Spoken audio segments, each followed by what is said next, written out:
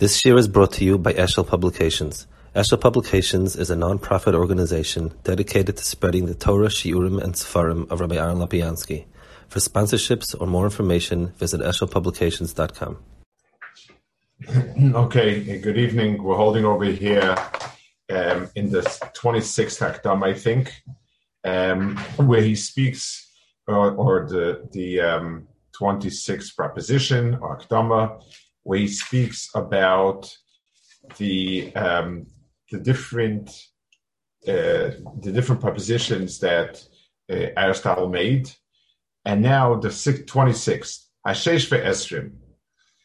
I don't know if I said v'chabel mashakorim and hakdamas. I think that's what we're holding. Hakdama achas techayev hakadmus, and I'm going to add one more hakdama, which is mechayev kadmus, meaning that certain things existed forever. Aristotle believes it to be more true than any other thing. And he assumes it, it's presumption. The 26th.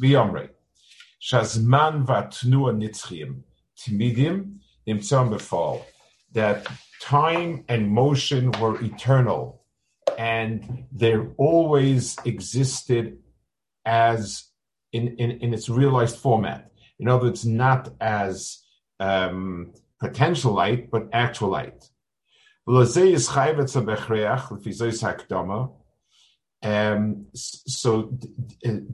according to this, in other words, something that comes out from this, because time and motion need each other, so they must, whatever one is, the other one is.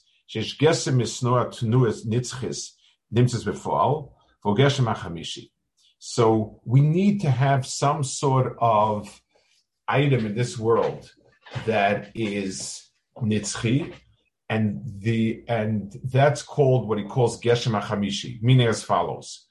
There are four types of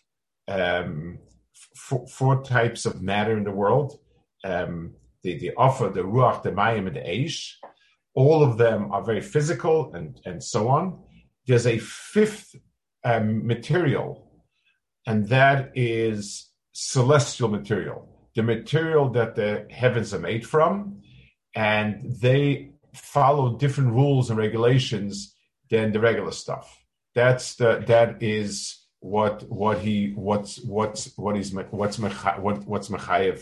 in that svar. In other words, basically what he's saying is, I need to have an entity that is eternally moving. Nothing in this world fits the bill, so we're going to have something that is a fifth kind, and that's the celestial bodies. So this means that the heavens neither come into being nor disintegrate, because motion never ceases to exist. And since we're going to see in a minute, motion is all, the repository of motion in the world is in those celestial beings. So therefore, they must be eternal. Because his point is, every motion has a motion that's a step before that set it into motion. So imimina or mizulas mina, either internal or something outside of it. And when you look at a living being where it doesn't seem as if there's any prior motion, in other words, a ball that rolls down someplace, something must have kicked it, something must have blown it. But a Baal Chai is not like that, so that seems to be not like that. That's not true. He says, there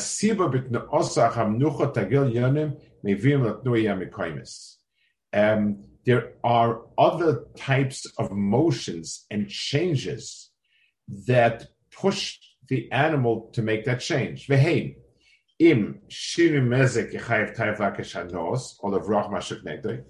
If there's a change in the weather, It got cold, it got hot, it needs something, or its body needs something. It's going to look for something. Or it has some sort of plan where it wants to go, it wants to hunt somewhere, or whatever it is. So one of these three items will move him. In other words, either some sort of running away from something, going to something, and so on. And each one pushes different motions. If he's hunting, he's going one direction. If he runs, he's going another direction. He also says,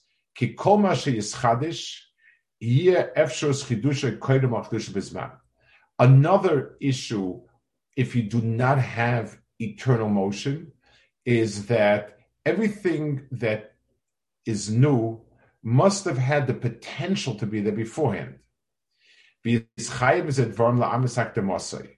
And he is, Aristotle uses this point also to prove that the time must have been forever in motion, because again, if everything needs that potential before, so it's a never-ending cycle. So again,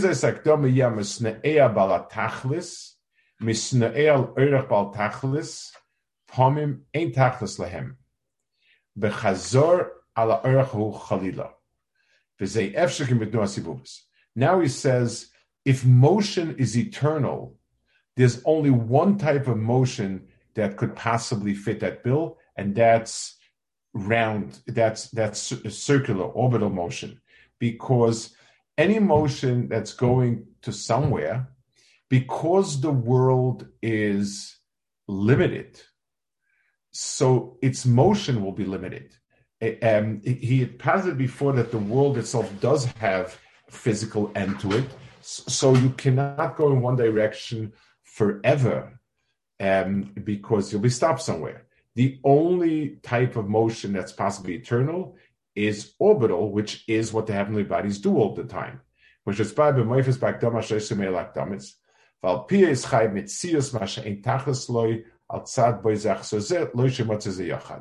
so again, he said, because we're going to have, if we don't have this, but rather we're going to have a motion that's going straight, we're going to run into the problem of something can't be going forever because there's nothing there. So the only motion that fits the bill is circular motion. So basically, Aristotle is saying there is circular motion, which is eternal. It is a type of material that is of a different type than the material we're used to, and it's eternal. So time and motion are eternal, and that's what Aristotle believes. And these are the reasons. Now, this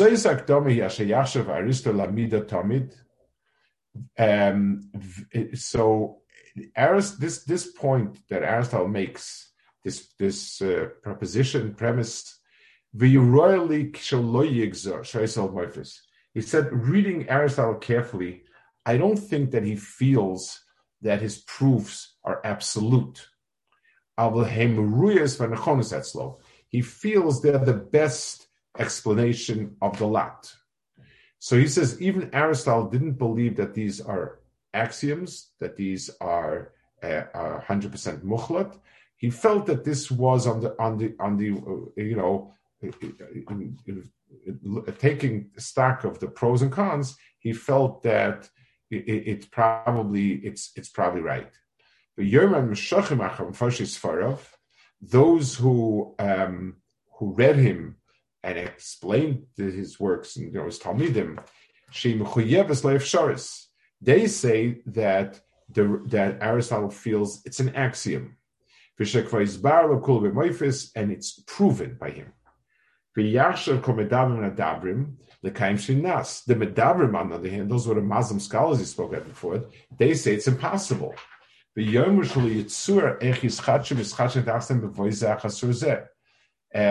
is no way to understand something that it keeps going on and on.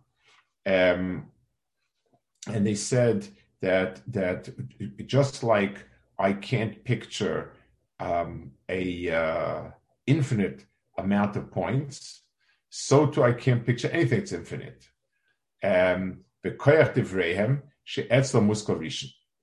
So he said they feel it to be an axiom. My opinion is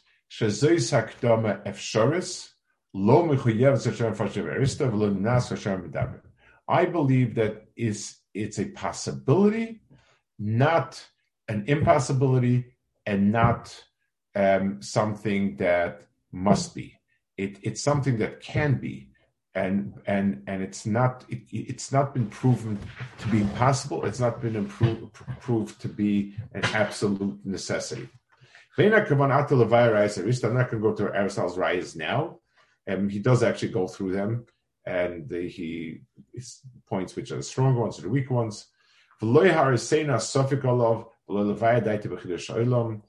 not going to show my problems with his. I'm not going to explain.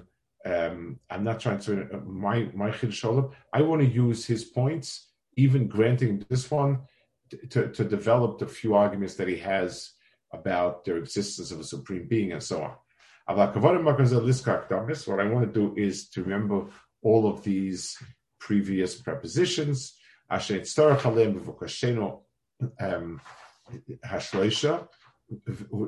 when we're going to try to prove the existence of HaKadosh Baruch Hu, his incorporeality and his oneness, I'm going to make use of all of these points.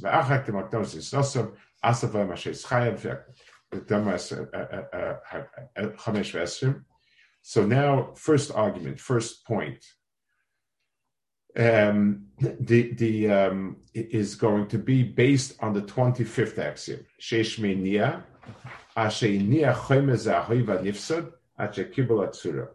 That there's something that moved. In other words, we said that all of this world consists of matter and form, and there had to be something that imposed the form. The matter and the form are two separate things, and something had to bring them together. So we see everything in this world required some action to make it what it was, because even sand has a height and a size, and how the different grains are interspersed. There's nothing that doesn't have a form. So everything needed to become the way it is.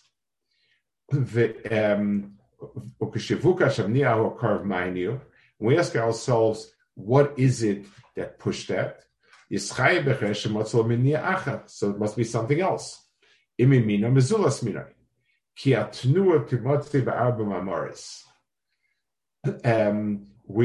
said before, there are four different ways in which things can transition. We said from existence to non-existence to getting a mikra and so on.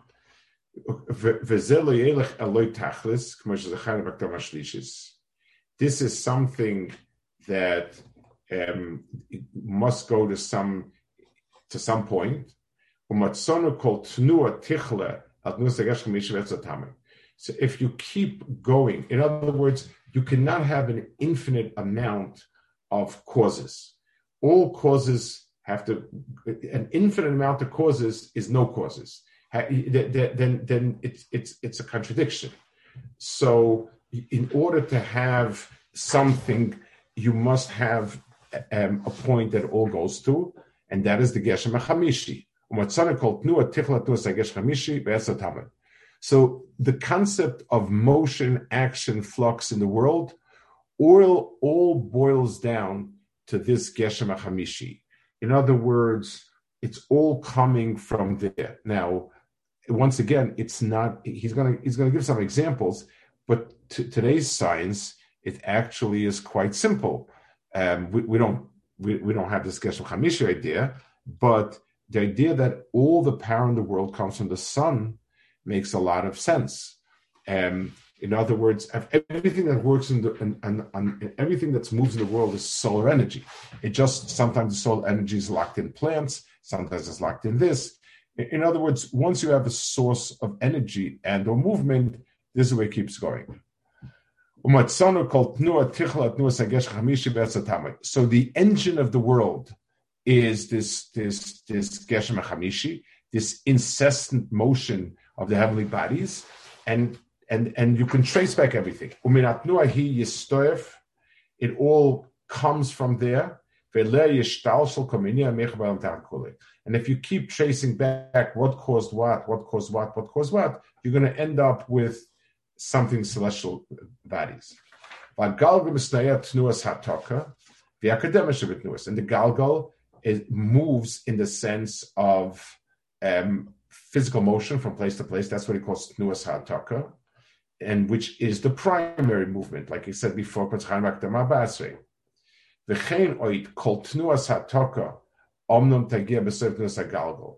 So if you keep looking at every motion in the world and keep tracing it back, you'll end up there. And he gives a dogma. The stone that moved in Hamakel, it was hit by a stick. Hamakel in Yisrael, the stick was moved by the hand. Vayad in Mitzarim, the muscles moved it. Hamesarim in Nima Orkim in Nima Matzovim in Nima Chomativi. So Vachomativi Henioto Atzura Shaboy. From Nia Rishon Beloy Safik. So he traces back the human body working, and then the Chom Hativi, the natural warmth, in other words, so to speak, the living force in the person. Now,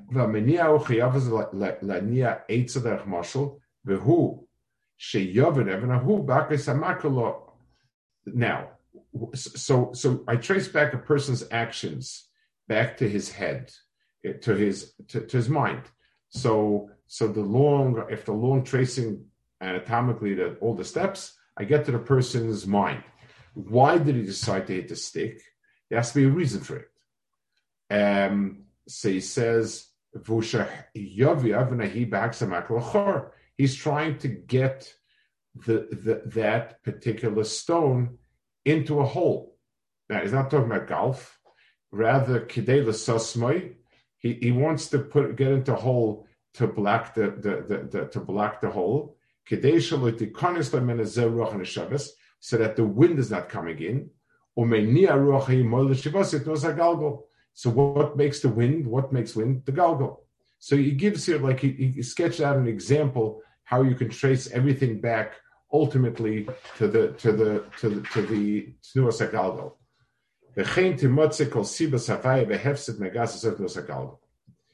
So everything comes back. So we make a pyramid, and everything comes back to this Tnuas HaGalgal, to the wheel that's moving eternally. Now, when we finally got to this galgal, something has to move it. Like we said in Akdamashvase, everything that's moving hasn't moved it.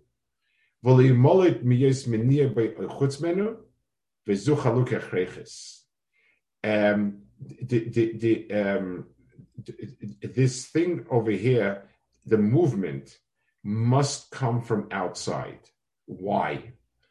Now, so even though these galgalim are eternally moving, the movement came from outside. Why? And the reason is, I'll explain, because I'll flesh it out in a minute. If it's outside of him, so it has to be either physical or non-physical. And if it's something non-physical, then the word chutz mimenu is not the right term, but the right term is nivdal mimenu. It's not only outside, it's of a different dimension, so to speak. If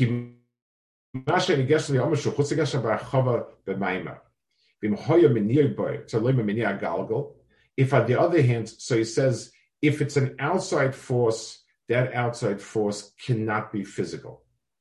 And it explains why, because it'll explain soon, because you can't have an infinite force existing within a physical. If the force was inside it, there was some sort of force or energy in the galgal which would keep it going eternally.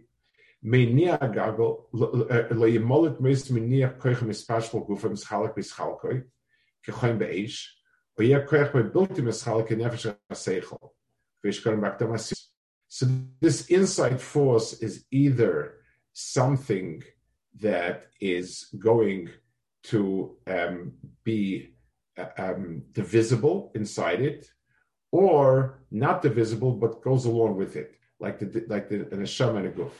Now the problem is if it's a type of thing that's divisible, like the white color on a white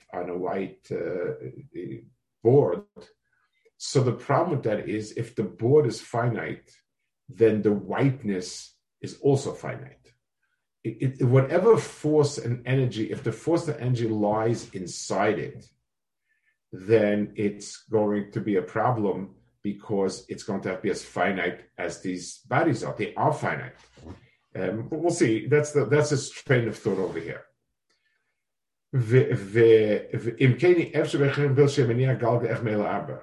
So there are four possibilities. Geshem acher chosmenu, an outside force, or nivdal, or something which is in a different dimension, a nivdal, or koyach mispashit boy, or an inner force, but of the quality like paint that it spreads out within the body, and therefore you can cut up with the body.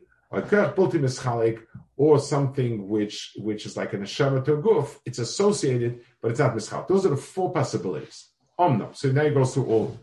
Harishon will knock out the first one. We'll say that what moves this galgal is something outside of it. Husheket can't be much agit. Then we go back to square one again. So we have something physical moving something. So where's that moving from? And now the sixth type of material, because we have the celestial bodies, and then we have the super celestial bodies. So you fall back in the same trap of having to have an infinite amount of steps.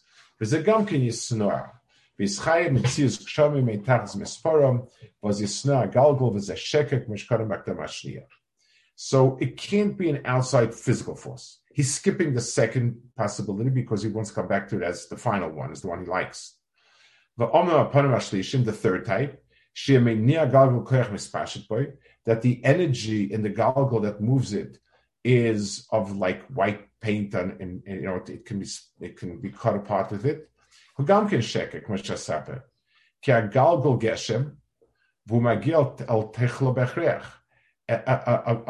galgal is physical. Even though it's the fifth type of matter, it's still a physical being. We can see it, and we see it has a certain size. So then the energy can also only be a certain size. If the energy is of the nature where it's a 1-to-1 ratio, like the white paint to the wood, then it's going to have to be a finite amount of energy, which puts you back to square one. So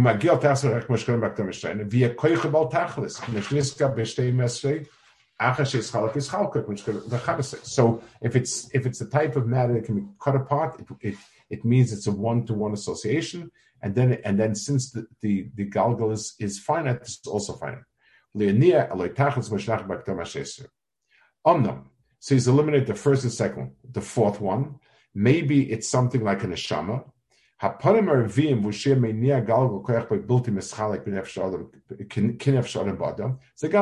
can't be.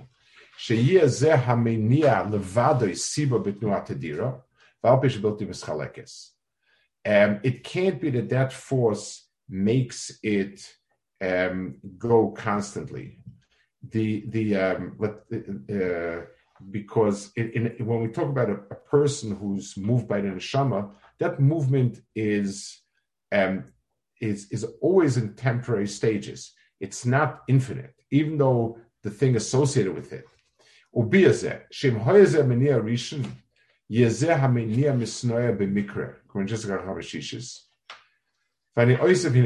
going to give a mashal. Ki Adam, al derech mashal keshetinei unafshe, ashet zerosei, ashet olam arbayis.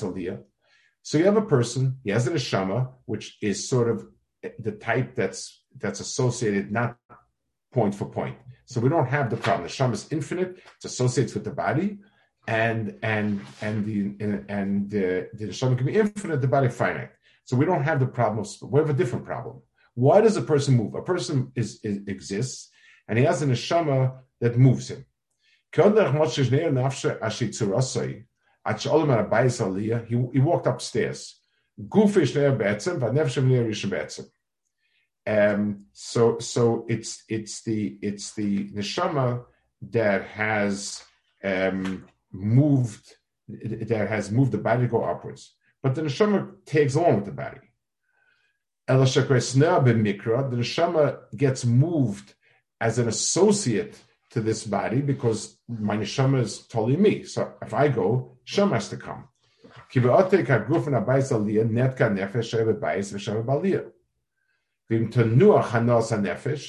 And if the nefesh decides I've had enough, I'm not moving anywhere, so so the nefesh decides to take it easy, the guf is not going to go.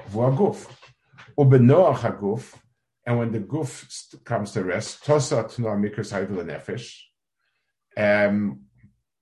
it will then stop. In other words, as far as the body is concerned, movement to it is incidental. It's not part of its essence, because it's the neshama that decides we're going someplace, and then I go up, and then the neshama decides we've had enough, and it stops.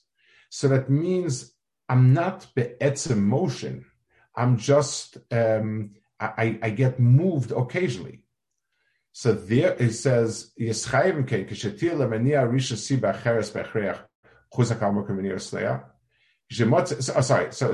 said,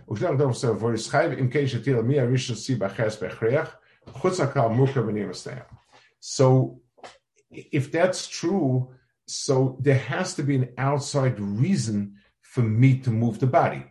The body is not in constant motion. It's being moved by neshama. The neshama has a reason why it's going someplace, and then it moves the body along. So if you need a reason for movement, in other words, a person moves only because he has a reason, then that by definition can't be constant. Even if it happens many, many times, but that means that be'etzem, the motion is infrequent. It's not. I mean, it's not steady. It's not permanent, and therefore we can't find it to be a permanent motion. Therefore, the only way left to explain is shetir lamenia hu arishin siba cheres bechreach. That menia arishin must have that fifth galgal must have something else. Something that doesn't fit the picture of menia misnor. Something that it itself does not have that rule that it must be moved by something that moves. And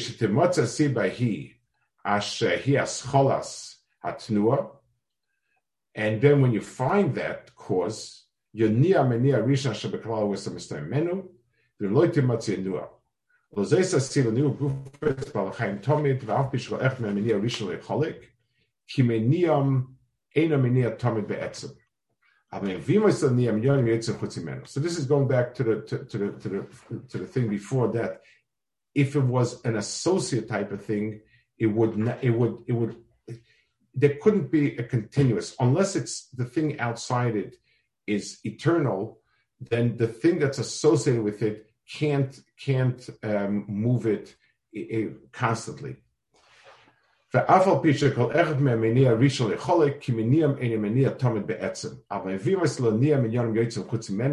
in Mekoshes na oise bricho mashu kenegdoi, or dimien, or tzir, mishesh tzir, v'ozyania, ukshania yisneh b'mikve, efshabot shenua korsachanu. So basically, any force, anything that's associated with a neshama type thing is going to have not eternal motion. Okay. Ve'im hoysa zoysa tnua tedir nitzis mazach baldinenu b'ze efsha kimoi sheniska v'ktor sheshese yischayim b'echref mizadas shetia siba shagnas agalgo al kolpan rashnim tzleima nidlma galka mashkafta chaluka. So therefore, we're going to have to find something that is going to be nivdal and not part of the same setup as the thing that's moving, of a very different type. And finally, the last paragraph in this point. If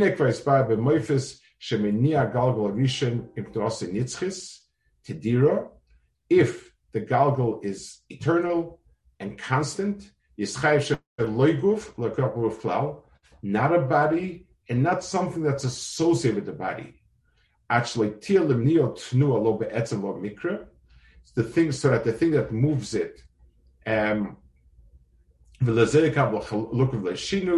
it fits none of the clone that was said before.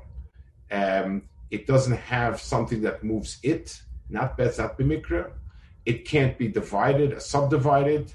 It can't change. And the only thing that fits as exists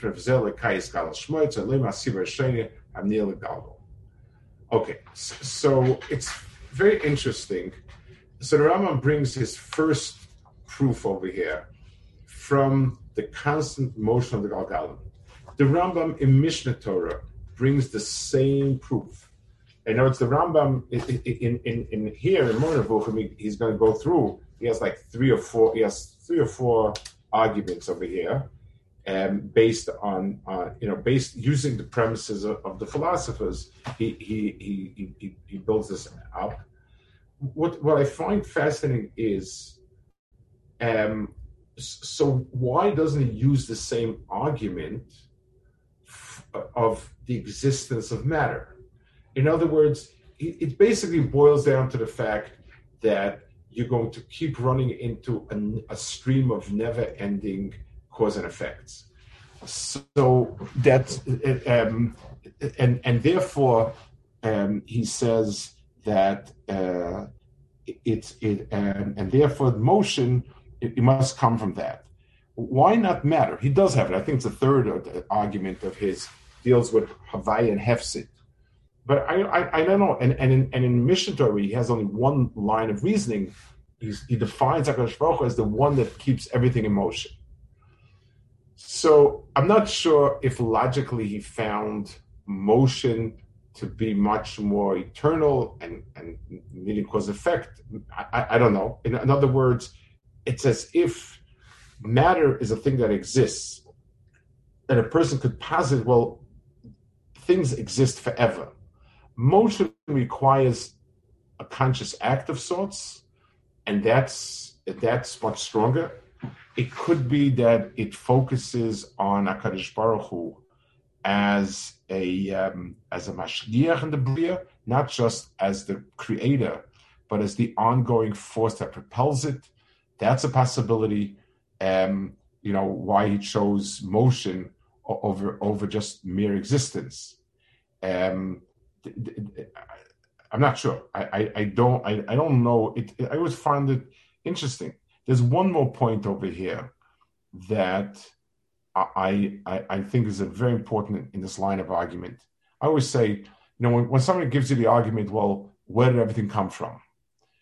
So, you're a scientist. Well, where did this come? This came from this. Where did this come? This came from this. Where did this come? This came from this. Okay, and at some point, I'm going to pin you to the wall where it come from. And the poor scientist, picks up his hands and he gives up. And then he turns to me and he says, so Rabbi, could you explain to me where this very first, primal matter comes from? I say, from God. And he says, great, Rabbi. And where's God come from? And I tell him, you're not allowed to ask these questions. So the only thing I proved is I'm more from than he is. I didn't actually win much. I moved one step above him, but that's it. So I think if you look at the Rambam, and I think it's logic, the Rambam says the first thing is what it does prove is that there is a dimension to the world at a shorishtika level that's beyond grasp, in the sense, I'm not talking about we're not smart enough. Our mind, our tfisa, the tfisa of the Bria is cause and effect. That's the basic logic, the basic unit of a logical circuit is cause and effect. And we, at first glance, apply it to everything everything. A rational person doesn't believe there's an effect that cause. But what I've proved to you is, like he says, there's a nivdal. There's something that is of a different nature. And part of being a different nature means not that it's green and has eyes. It means that our basic structure of logic isn't. It's like eating soup with a fork. Our mind is a fork, which is very good for eating steaks. It can't handle chicken soup well. It's just not the tool for it. Then he says, and that's HaKadosh Baruch Hu. In other words, before we say HaKadosh Baruch Hu, we want to define what we found. What I did find is the scientist's most basic premise is that cause and effect is the tool that can explain the world, and cause and effect is reason at its core. And the answer is it cannot. And at some point there is something that transcends reason, and that's the only statement I can make for sure. And that's HaKadosh Baruch Hu as we define him. That's the beginning of the definition. Okay, we'll hold it over here. Made one quick. What Shiva asked, I'm not sure if I caught it. I mean, the Rosh Shiva was asking just now why in Mishnah Torah he doesn't also bring the existence of matter. Meaning here he seems to not do it because he's granting that one assumption to Aristotle, right? But it doesn't. But he goes. It's his third argument, and this is, well, in other words, you're right. He's saying in motion itself, he's granting that it might be eternal and so on. But in Mishnah Torah, where that seems to be the primary, the primary point that I found to be fascinating. I don't, it could also be, I mean, you could say balabatish, but I don't think so, that it's a thing a person notices. Like the Rambam says, a person sees this constant creation we have to think about. We don't see creation, we see things. But here we see constant motion. In a certain sense, we're witnessing the process of God, so to speak. I don't know. That's a possibility. But is there also a weakness in that argument, in the sense that maybe motion will end one day? I mean, you don't know. I mean, it's lasted for a long time. Okay. Well, in basically, his point is circular motion has no reason. If we don't see anything pushing it, and it's constantly moving, and it's not going to anywhere, why would it end? It should need a reason to end. So if we'd see it getting slower, we'd say, okay, it's running out of steam. But if not, so something is moving it, and constantly, and lo tachlis. That's, I think, the way he's arguing. Okay, good night. Good Shabbos. Good night.